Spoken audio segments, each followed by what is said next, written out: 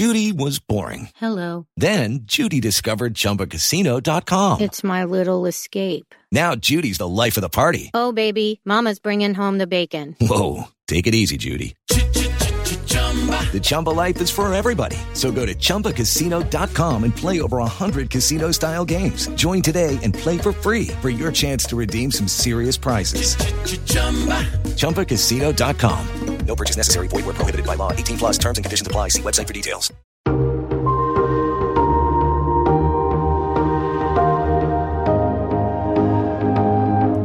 From Variety, celebrating more than 115 years covering the business of entertainment, this is the Award Circuit Podcast. It's the show. That's the premise, really, and it's just how we go about it. It's the interesting thing.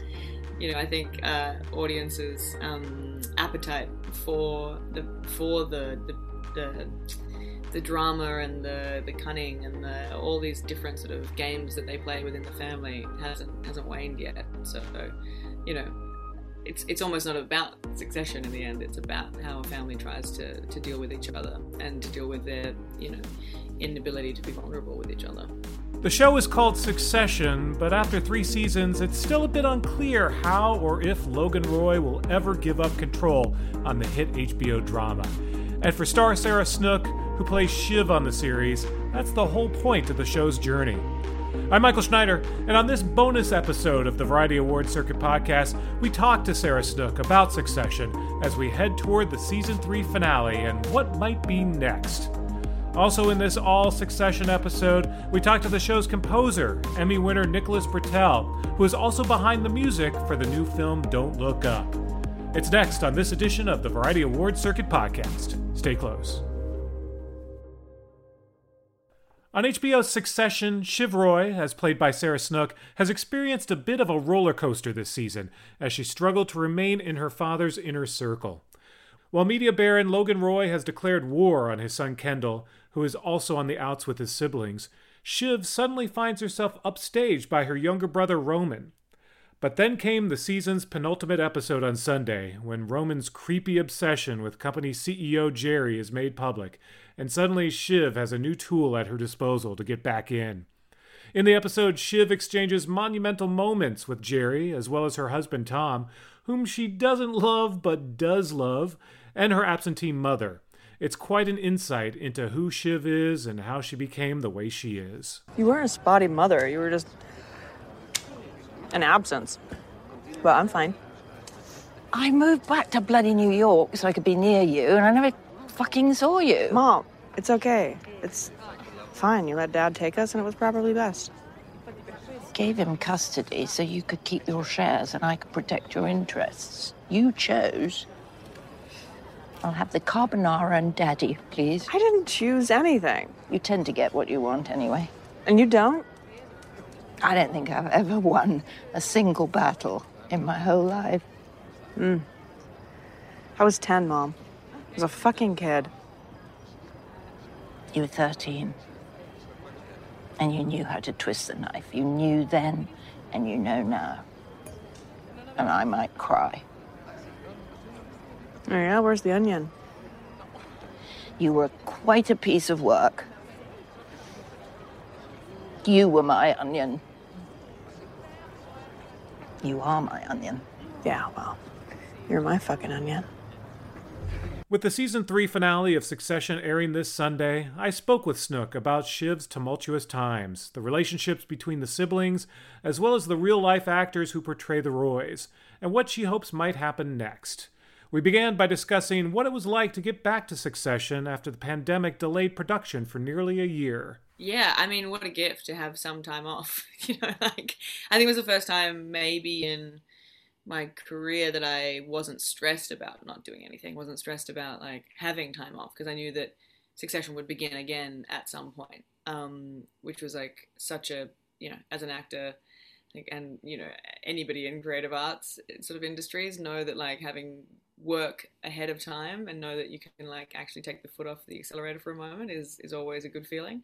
So yeah, it was great. And also like, what a benefit to have that time and space to sort of think and breathe and do other sort of dreaming, to then like really have the full power to come back into season 3 for Yeah.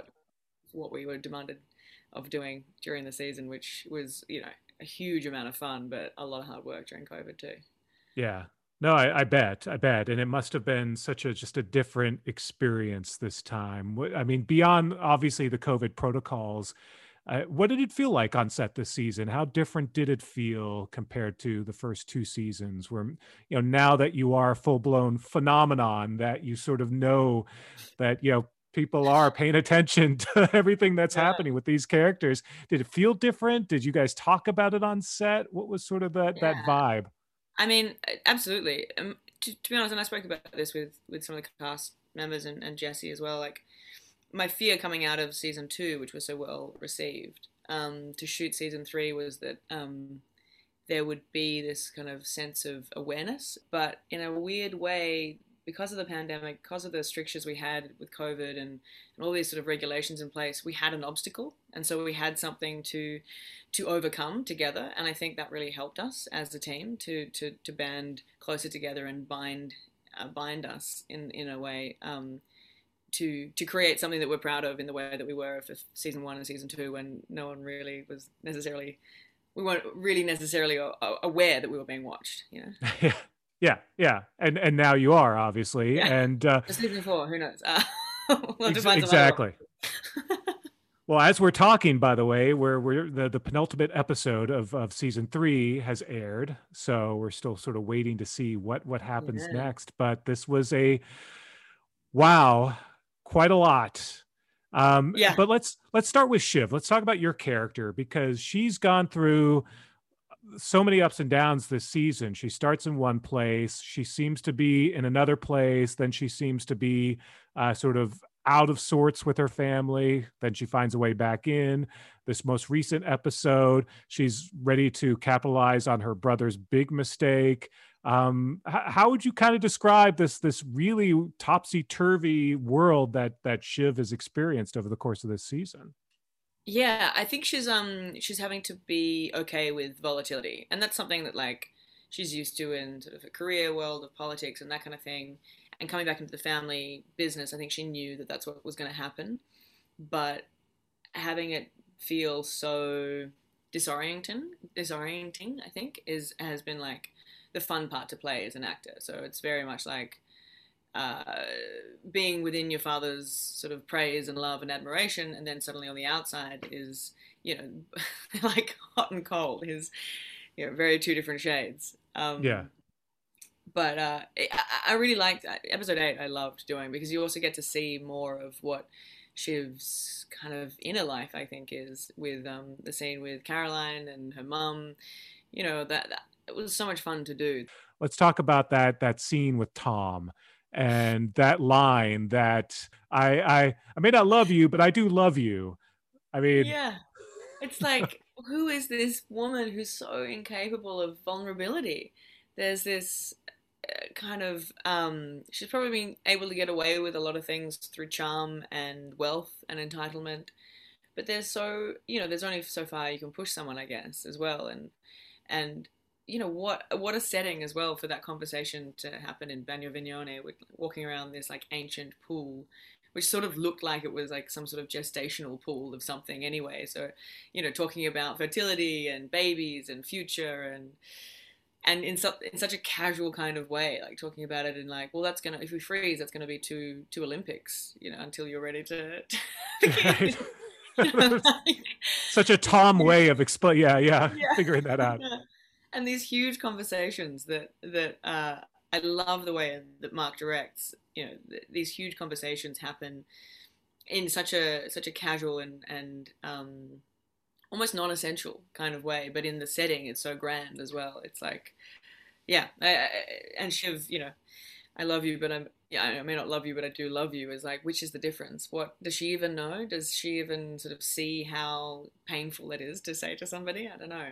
Yeah. But you also see sort of, she's so broken, and you learn a little bit more about her mother sort of basically giving her up at age 10. And, totally. And not seeing really that being 10 or even 13, it doesn't actually matter what age you were still the child in the parent-child relationship. and there's a perspective that a child will have that the sort of parent needs to protect and look after and make sure that they're feeling worthy, you know, and loved. And so yeah, I that scene was one of my favorites to do, because we haven't seen a lot of the maternal sort of influence on Shiv in a direct way, but that scene was great to explore. Yeah, yeah. And it's one of the reasons, I'm one of those people, I never fast forward over the opening credits, because every week I find it just, when you look at those clips of the young Roy family and being, sort of abandoned by their father, and it sort of just, it sets up every episode, and it sort of puts you in that right mindset of, oh, that's right. This is why these people are the way they are. Here it is, all in a 30-second intro with this amazing Nick Britell song. So. Yeah. And seeing like the third season version of that, and the little kids skiing, which I mean, I don't know whether Kieran thinks this or Jeremy, but I feel like it's me. They might feel like it's them, but like this high achieving little, I think they're 3 years old, and they're just like zipping down the, and obviously very good ski gear as well. Like that they would have gone on these ski holidays and been such high achieving children that have hit a ceiling in the eyes of their father. And because, and also been sort of in different ways messed up by their parents throughout that childhood. It's great looking back through it and seeing how they sort of, at what point was it that they turned, that they were, irrevocably changed. They had to fight for their father's love or their mother's love, or, weren't just like innocent little children who were good at skiing once, So let's talk about Shiv and Jerry, that scene where, that dance between Shiv and Jerry, where, both have their agendas, both, they're both sort of eyeing each other, and, what's the motive here? What's going on? I mean, that scene was just as like powerful as the scenes that Shiv had with her mom and also with Tom. Talk a little bit about that, and sort of that moment for Shiv as she's sort of like sizing up what her next move is, how she could take advantage of this supreme screw up that her brother just did. It's like, it's great because it's also, it's the kind of conflicting, what Shiv is saying is not wrong.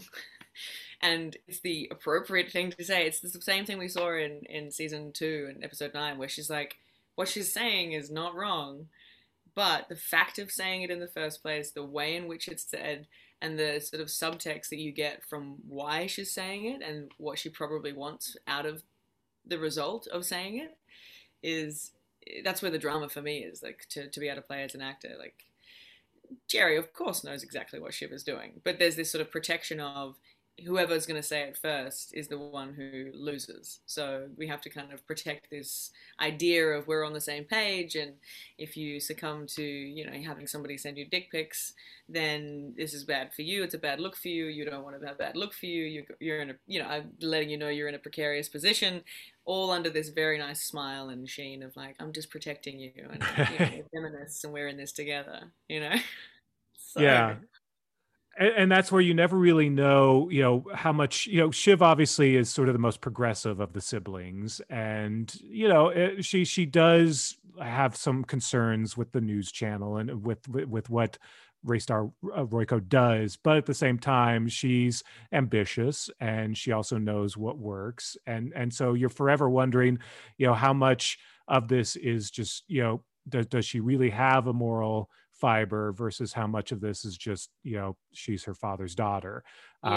We see it at the Republican convention where she's the only one who's not really a fan of the fascist, but she'll put up with him because it's still the company. Yeah, that's the thing is, like, the closer you get to the company, the closer, the more embroiled in the family you get, it seems the more your moral identity gets eroded. And I think part of her leaving the family in the beginning, or before we really pick up in season 1 where she was during that season, is part of that is like establishing an identity outside of the family and having something that she could be contrary to her father, and being embroiled and getting deeper into the machinations of the business and the family and all of that means that her identity is being eroded again. And so it's like, how much do you stand strong with that, and how much do you sort of fight for power?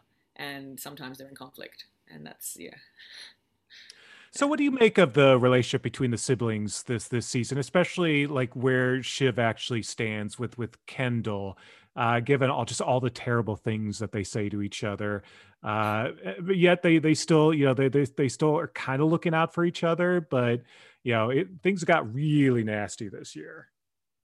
It did, yeah. And there's such a interesting difference of relationship, I think, in with each of the siblings. Roman and Shiv have an ability to barb each other, but then also somehow still remain friends or remain sort of okay with being family members. Even though there's like a real simmering, certainly episode 8, and it comes to a bit of a head. But episode 8, there's a real simmering tension between Roman and Shiv for sure, which is like, I love that line, the dirty little pixie with a megaphone, which, it just, I feel like explains Roman to a T. It's like, don't make him king. We can't let the dirty little pixie be king. Well,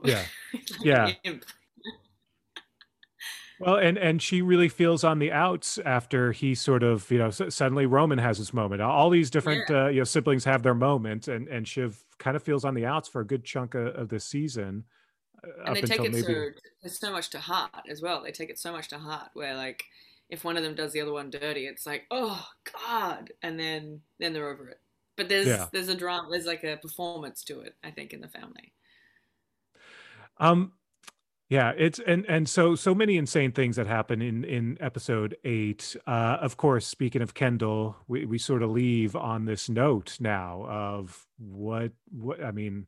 He's fallen pretty far, and I know you can't give any spoilers, but what do you make now of Kendall and his role in the family, and what might happen to him? Yeah, it's a fascinating journey, I think, from the beginning of this season to the end of the season. I think, flying high, this hoping to be the vanguard of change, thinking that they're, the knight in shining armor, to just being confronted by their fatal flaw of not being able to follow through, not being able to like be the killer that his dad sort of hoped he might have been, or needs him to be, or wants him to be. And so, as siblings, I think from the outside, it's like he's kind of set himself up on a different path, on a different team, and we have to double down for our own safety, I guess, with Dad. And then, how do we bridge that gap between you're being the antagonist and you're being Kendall's being the antagonist and being the one against the sort of the team Logan, I guess, and also the care that you have for your brother who's going through a really difficult, obviously tumultuous sort of moment in his life that, I think it sets up some really interesting conflicts for sure. Yeah. I know a lot of people before the season began, I don't know if you noticed, HBO put out a bunch of different posters putting the characters on different sides of the table. So all season there was sort of this, where is everyone going to end up? But that's sort of, the show is called Succession. I mean, how long do you think this dance can continue? And just when we think Logan is out, he's back in. Just when we think one sibling is in control, they're not. I guess that is the show. It's the show. That's the premise, really. And it's just how we go about it. It's the interesting thing. I think audiences' appetite for the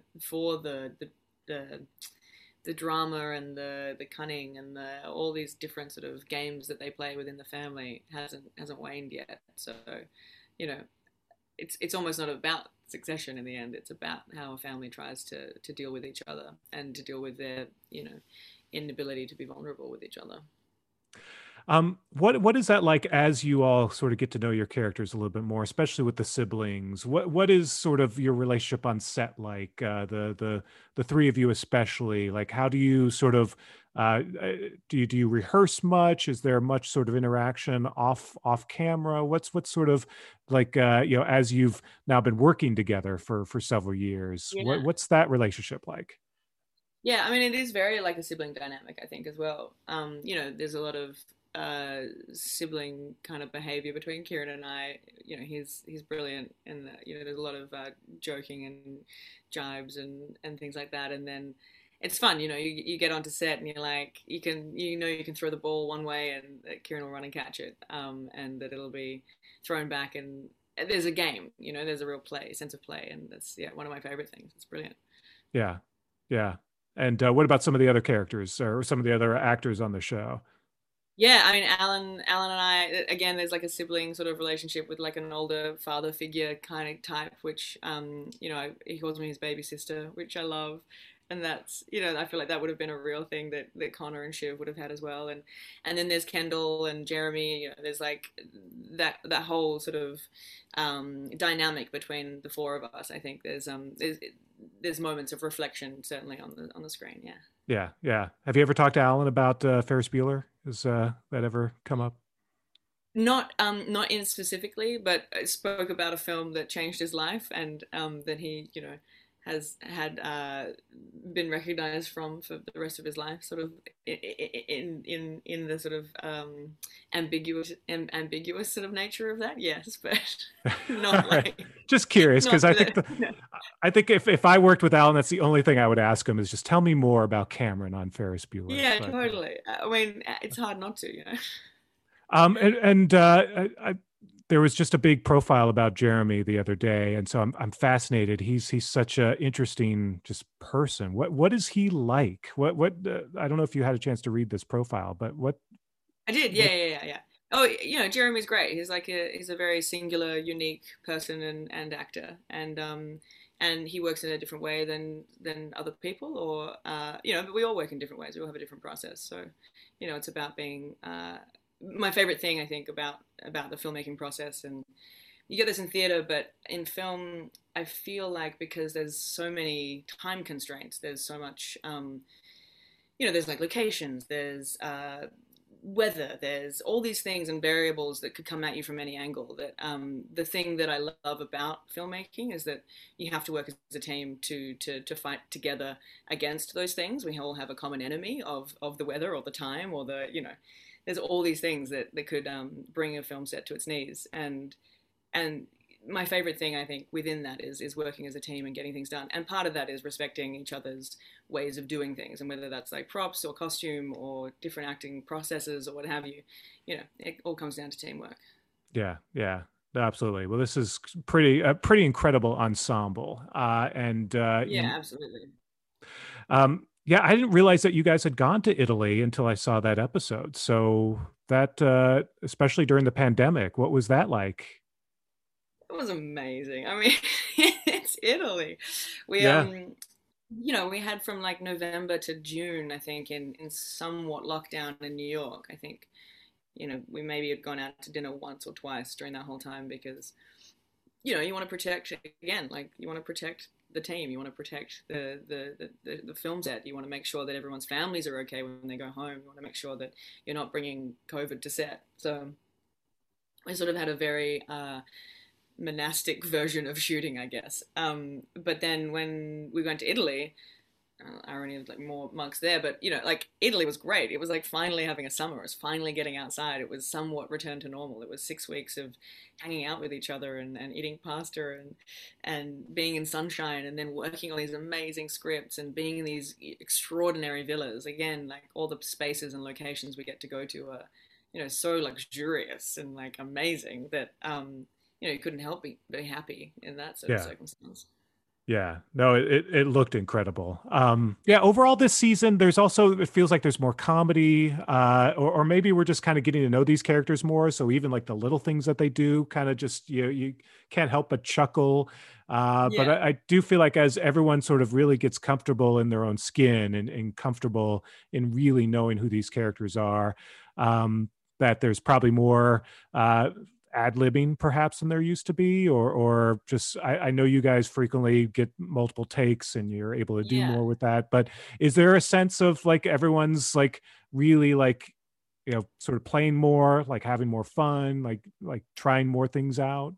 Yeah, absolutely. I mean, we get such a sort of wide breadth of being able to like invent. And a lot of the time those inventions don't necessarily make the final cut, but what it does is like give you layers of relationship that you've had that experience with that actor or character in that moment. You've made that joke, you've made them laugh, or you've made some sort of like look, and then it all filters down. It's like it's a cumulative sort of brew in a way. And I love being able to sort of know that the camera is on once it's rolling, even if you're on the deep background, have an opinion about something, do something, be a real person. Don't sort of like sit back and wait for your moment for the camera to swing to you. It's so much more fun that way.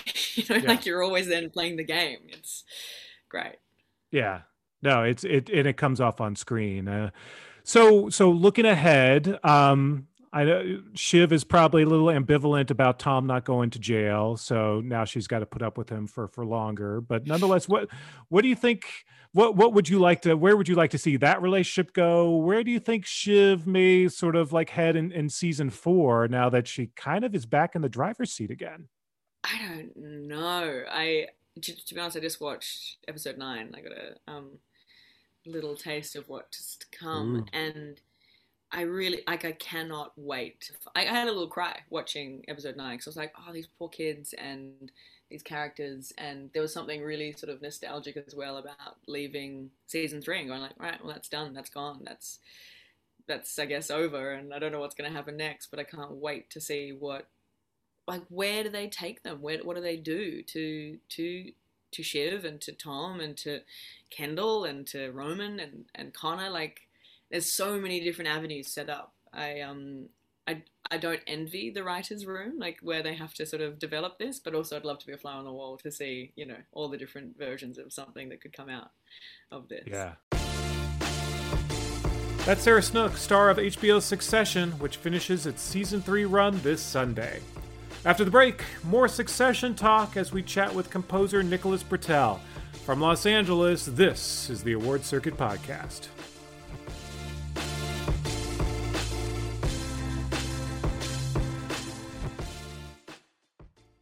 Lucky Land Casino, asking people, what's the weirdest place you've gotten lucky? Lucky? In line at the deli, I guess? Aha, in my dentist's office.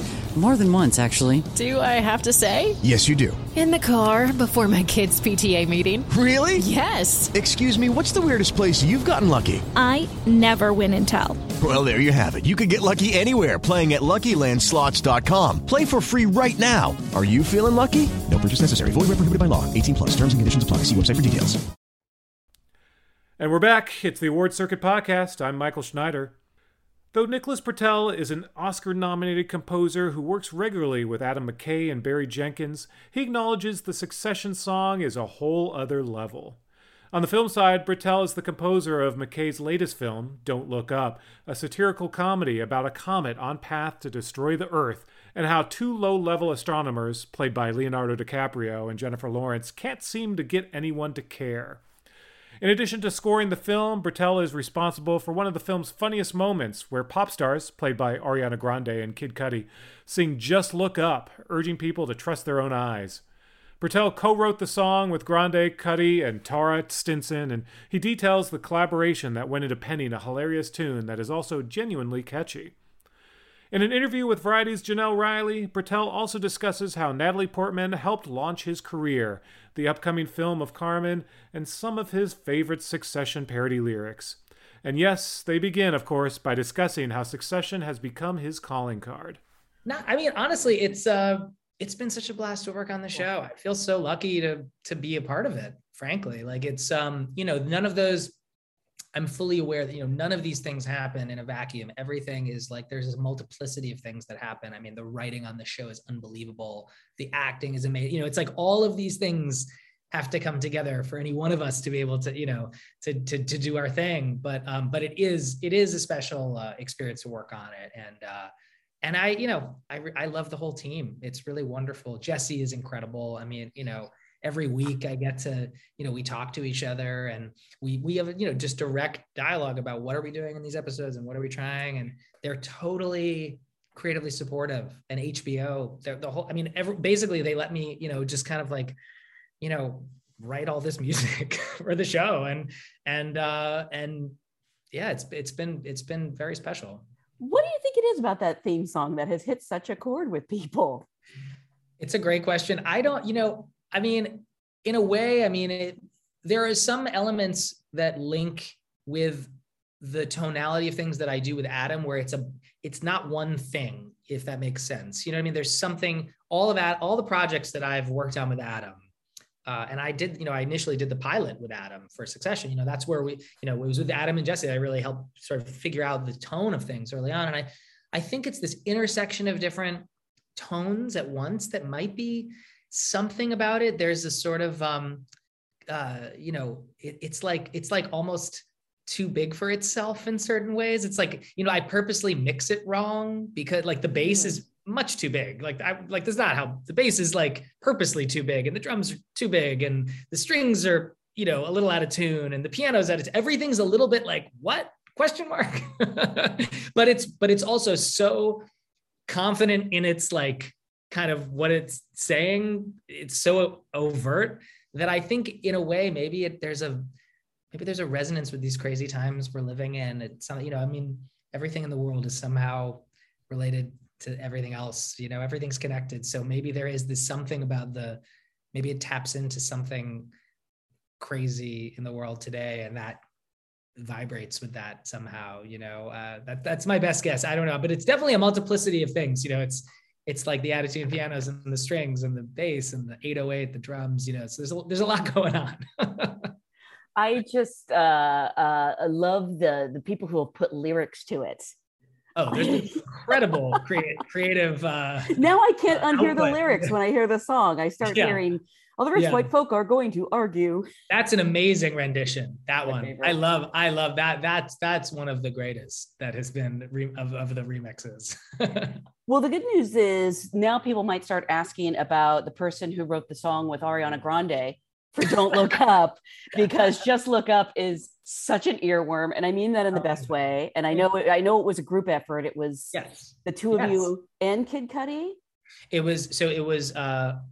can talk about how we did. It was me, it was Ariana, it was Kid Cudi, and Tara Stinson. Stinson. Okay. The four of us. Tara's amazing. So basically, the quick backstory on it is I'd read, there's one of the more recent drafts of the script before we shot the film. There's this big concert that takes place in the film, and I don't want to spoil anything because this is a movie that there's a lot going on, so I don't want to give anything away. But there's this concert in the film, and talked to Adam about it, and he's like, basically, it needs to be a love song. That Riley Bina, Ariana Grande's character, is singing, and and DJ Cello, who is going to be, it's Kid Cudi, is going to be, and it needs to be a love song, but it also needs to be a song that somehow perfectly is able to morph from a love song into a song about we're all going to die without breaking the song. The song has to still work. And so, just like a lot of our, the creative challenges I get from Adam, I'm like, okay, let's figure that out. How do we do that? And I honestly, it was, it doesn't always happen this way, but I read the script and kind of immediately went to the piano and wrote the song, like musically, it just happened. There was something about the idea of just look up, and the feeling of just look up at the sky, and the melody literally goes, just look up, it moves up like that. So that was a very conscious thing on my part. And then the chords, I wanted it to be a power ballad. I wanted it to be this kind of song where, Ariana could really, sing out. And so after I wrote those chords and that chorus, Adam was really into, he was like, okay, let's move forward with this. And I had the honor and privilege of getting to work with Ariana. So I went to her, her studio, and I played it for her on the piano there. And about 30 seconds later, she just goes, can I go in the booth and try some stuff out? Wow. And I said, yeah, sure. Absolutely. We're right here. And she literally immediately laid down the entire vocal top line right there. Like, it's like the song went from my demo, me just playing the chords here, to this song in, like 3 minutes later. And it was so incredible. It was one of the most amazing things I've seen. And I took that to Adam, and he was just blown away. And it was at that point that I reached out to Tara, because we had to figure the lyrics out. There were still no lyrics. She had done, Ariana, was experimenting with some ideas for the second half of the song, and those definitely were on the demo. But Tara was the person who figured out how we could create lyrically a totally real love song and have it turn into this other, element at the end. And that was remarkable. I mean, she figured it out right away. It was, she's an amazing songwriter. And then at that point, Kid Cudi heard the song, and there was this spot that I'd written in the beat for him, for DJ Cello. And when he heard it, he had a very strong view of what he wanted to do. I think thinking of himself both in the role of DJ Cello, but also as Cudi, he wanted his own artistry, his own sound to be in there. And so he wrote his lyrics there, and he recorded his melody, and we did that at his studio. So, and all of that happened before we even filmed it. Cause then we had to, I always think it's fascinating how many moving parts and how much work goes into these on-camera performances. Cause if they work, no one should have any sense of, it should feel totally natural. Like, oh, I'm watching a concert, but the amount of things that happen to do is really incalculable. And so then we filmed it, they performed it. And then in post, we had to figure out how does that scene actually work in the movie. And then I actually recorded, when we were doing the score, I actually recorded a whole set of orchestral strings that come in on the final chorus. So that's actually an orchestra in London that is in the song too. And so, yeah, there's a lot of stuff went into it. You went all over the world for this one song. This one song, I worked on that song for about a year. Wow, you're kidding. Yeah, no, really. From the first, I wrote my demo, I believe it was probably last September 2020. And I just finished all the mastering and album mix a couple of weeks ago. That's amazing. And it's such a tricky feat too, because you have to believe it's like a popular pop song that people would sing along to on the radio, but it's also, telling a story in the lyrics and also just a really good song. Well, thank you. So, I mean, that was the dream, that's what we were hoping for, that it could, I think ultimately, and I feel this with everything, anytime especially with music, anytime you're doing music for a film, whether it's score or a song, I think it has to, number one, it has to work in the context of the film or the series or whatever it might be. It has to work inside. But I think it also always has to have its own integrity so that it can exist outside in a way. I think both of those things have to be true. I think there's an element of like, if it can stand on its own, it will only help even more in the project. That makes sense. I'm actually curious. How did you get into composing? Did you always want to compose for film and TV? I know like your first job was Natalie Portman brought you on to work on her film. So like, is she responsible for this career, or was that always the plan? Well, it's interesting. That was my first project that I feel anyone saw was definitely with Natalie. It was she directed a short film, and I actually was in the short. As an actor? I'm the cocktail pianist in her short film and I'm playing a piece of music that I wrote. And actually it's Lauren Bacall and Ben Gazzara are in the scene with me. And I'm just, in a restaurant in New York playing the piano. So that was the first, it was a short film. But the first project my first composing actually for film was in college. And it was all of our, I had a lot of friends who were, wanted to be directors and wanted to be producers and actors. And it was my dear friend, Nick Lavelle, who was the first person ever asked me to score a movie, who he tragically passed away a few years ago. But he was really the first person to say, hey, do you want to try this out? He was making a feature film when we were in college, for like $10,000. He filmed this, feature film. And the movie never really came out, but we worked on it for 3 years. And it was the first sort of, the first time in my life where I was in the room with a director and we didn't know what we were doing, but that was kind of the best part of it because we loved movies. So I grew up loving movies and I grew up loving film music. And, you sit there and when you're put in front of a picture that has no music and you say to yourself, well, what do I do right now? Like, and then I would just say, well, what about this? Or what about this? And I think it was those early moments of joy where you sort of, you see what happens when music interacts with picture. It's just a magical mystery that happens and we were both sort of intoxicated by how wonderful that was. And so I started, those were my first real, it was early, that was like 2000, So that was 2002 that so it was about 20 years ago. I started for the first time doing it, but I started playing the piano when I was 5. And I think I've told you I saw Chariots of Fire, and I was so obsessed with that theme that I went to the piano and tried to figure it out. And I asked my mom for piano lessons. So to some extent, film music was my first inspiration for playing music. That's so cool. Yeah. And I know I've told you this before, but I understand virtually nothing about music. I'm just a fan of music and musicals. So if I use like really off terms, please forgive me. Terms are only occasionally helpful. I actually think sometimes musical terms are counterproductive. Like I think I even find oftentimes when you're recording with an orchestra, if you say, you need something to be more like, allegro or whatever, or you need it to, you can use all the Italian terminology you want, but like ultimately I think orchestras also appreciate just saying, this needs to be really intense. Okay, here's what's happening.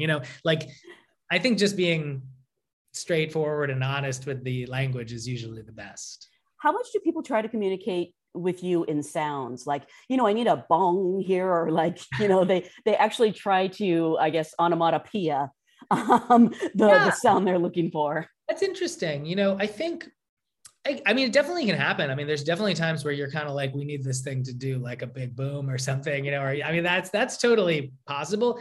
I think a lot of the time, I also kind of encourage like talking about like just using words, like just saying, because I feel words really do have so many gradations and nuances, and different words really imply different emotions. There's very different wavelengths of emotion that different types of music feel like, at least to me. I think we're all composers, we all have sort of like, I think, a mental mapping maybe of like sounds and feelings, and we're kind of working with our own mental geography of how we map those things together, if that makes sense. And I think like if a director says to me, like using words that I would use with Adam, if a director says to me high anxiety, or he says to me bombastic, or he says to me profound, those are totally different worlds. And I'm sort of like, that's what I think. I like words like that, or emotions are very helpful,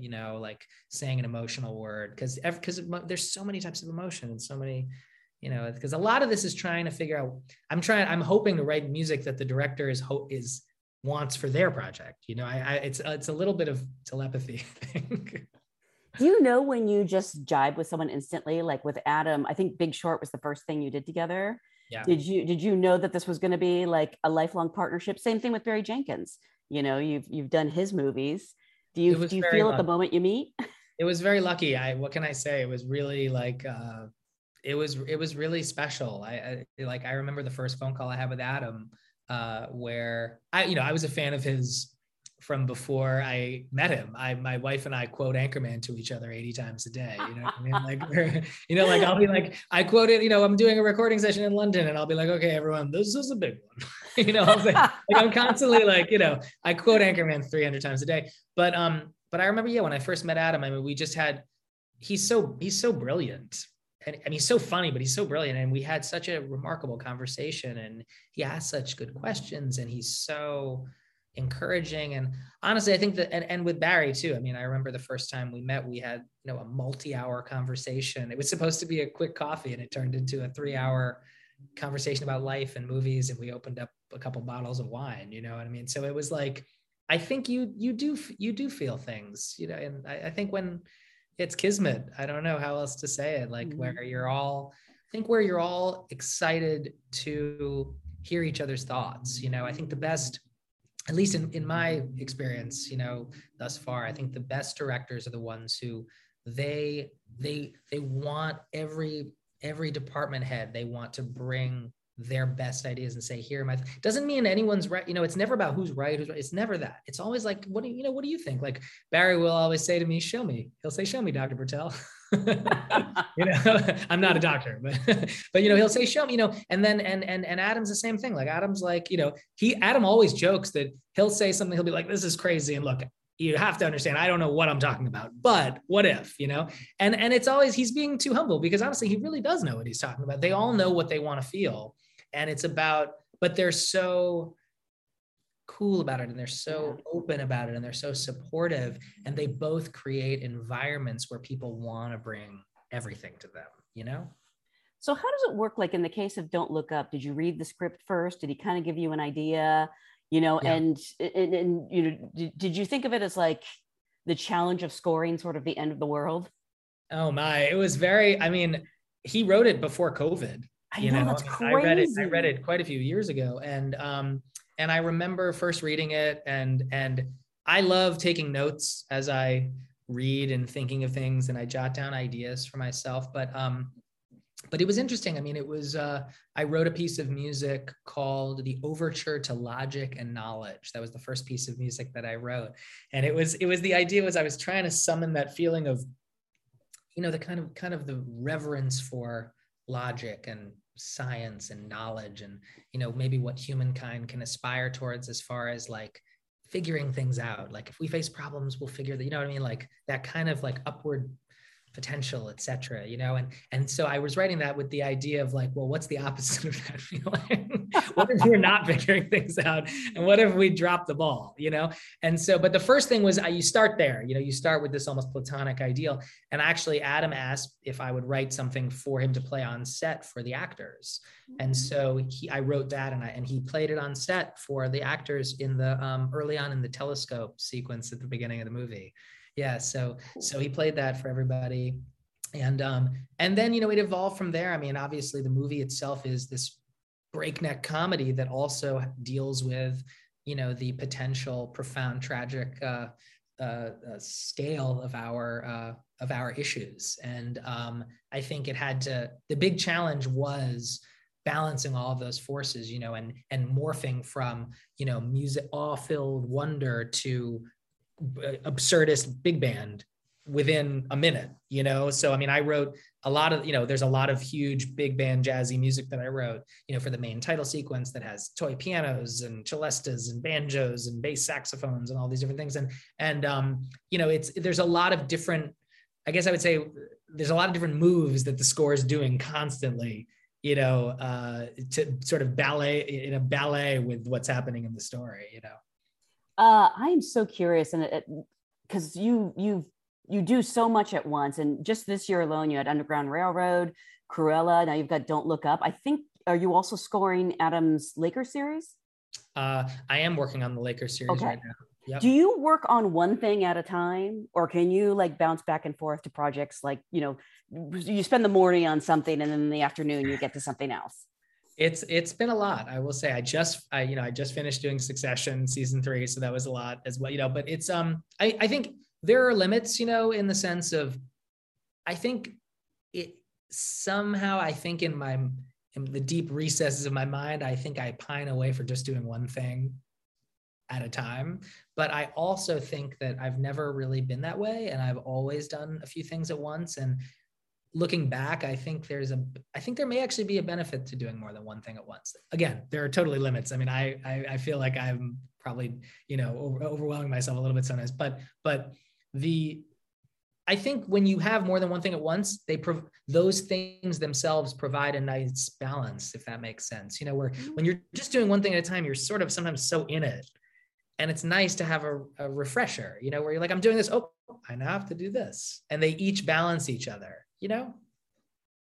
And you're also doing Carmen, I believe, or did you do that already?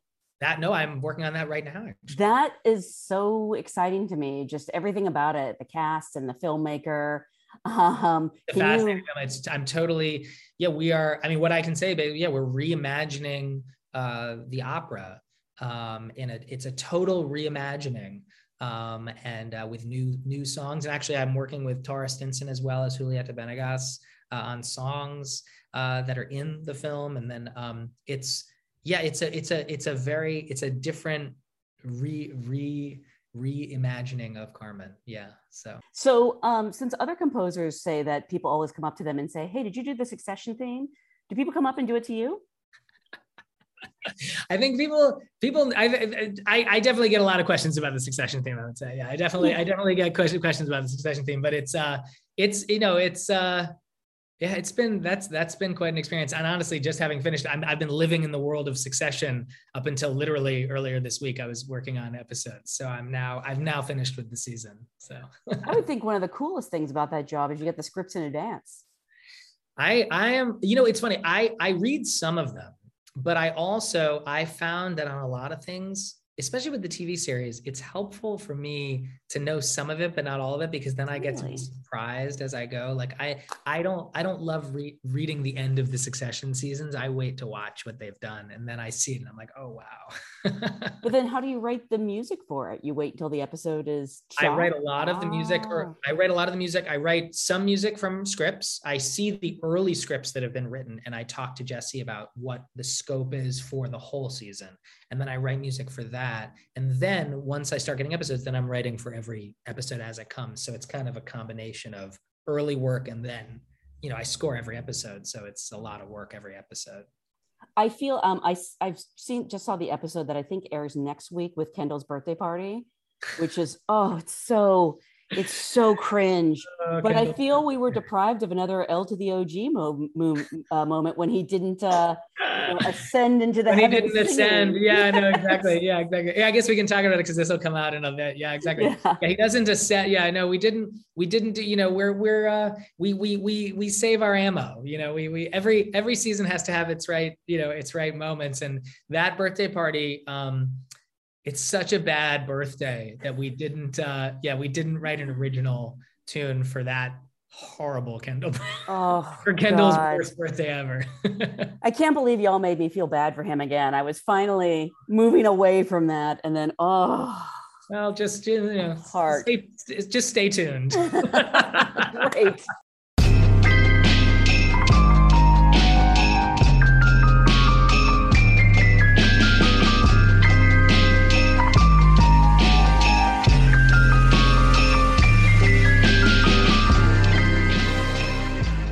That's Nicholas Britell, composer behind Succession, Don't Look Up, and so much more.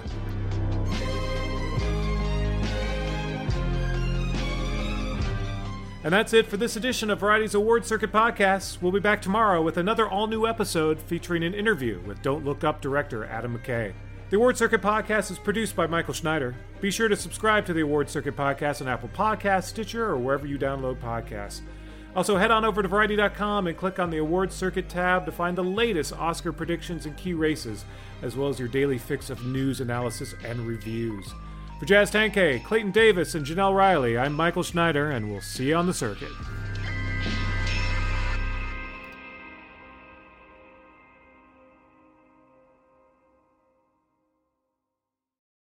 It is Ryan here, and I have a question for you. What do you do when you win? Like, are you a fist pumper, a woohooer, a hand clapper, a high fiver? I kind of like the high five, but if you want to hone in on those winning moves, check out Chumba Casino. At ChumbaCasino.com, choose from hundreds of social casino style games for your chance to redeem serious cash prizes. There are new game releases weekly, plus free daily bonuses. So don't wait. Start having the most fun ever at ChumbaCasino.com. No purchase necessary. VGW Group. Void where prohibited by law. See terms and conditions. 18+.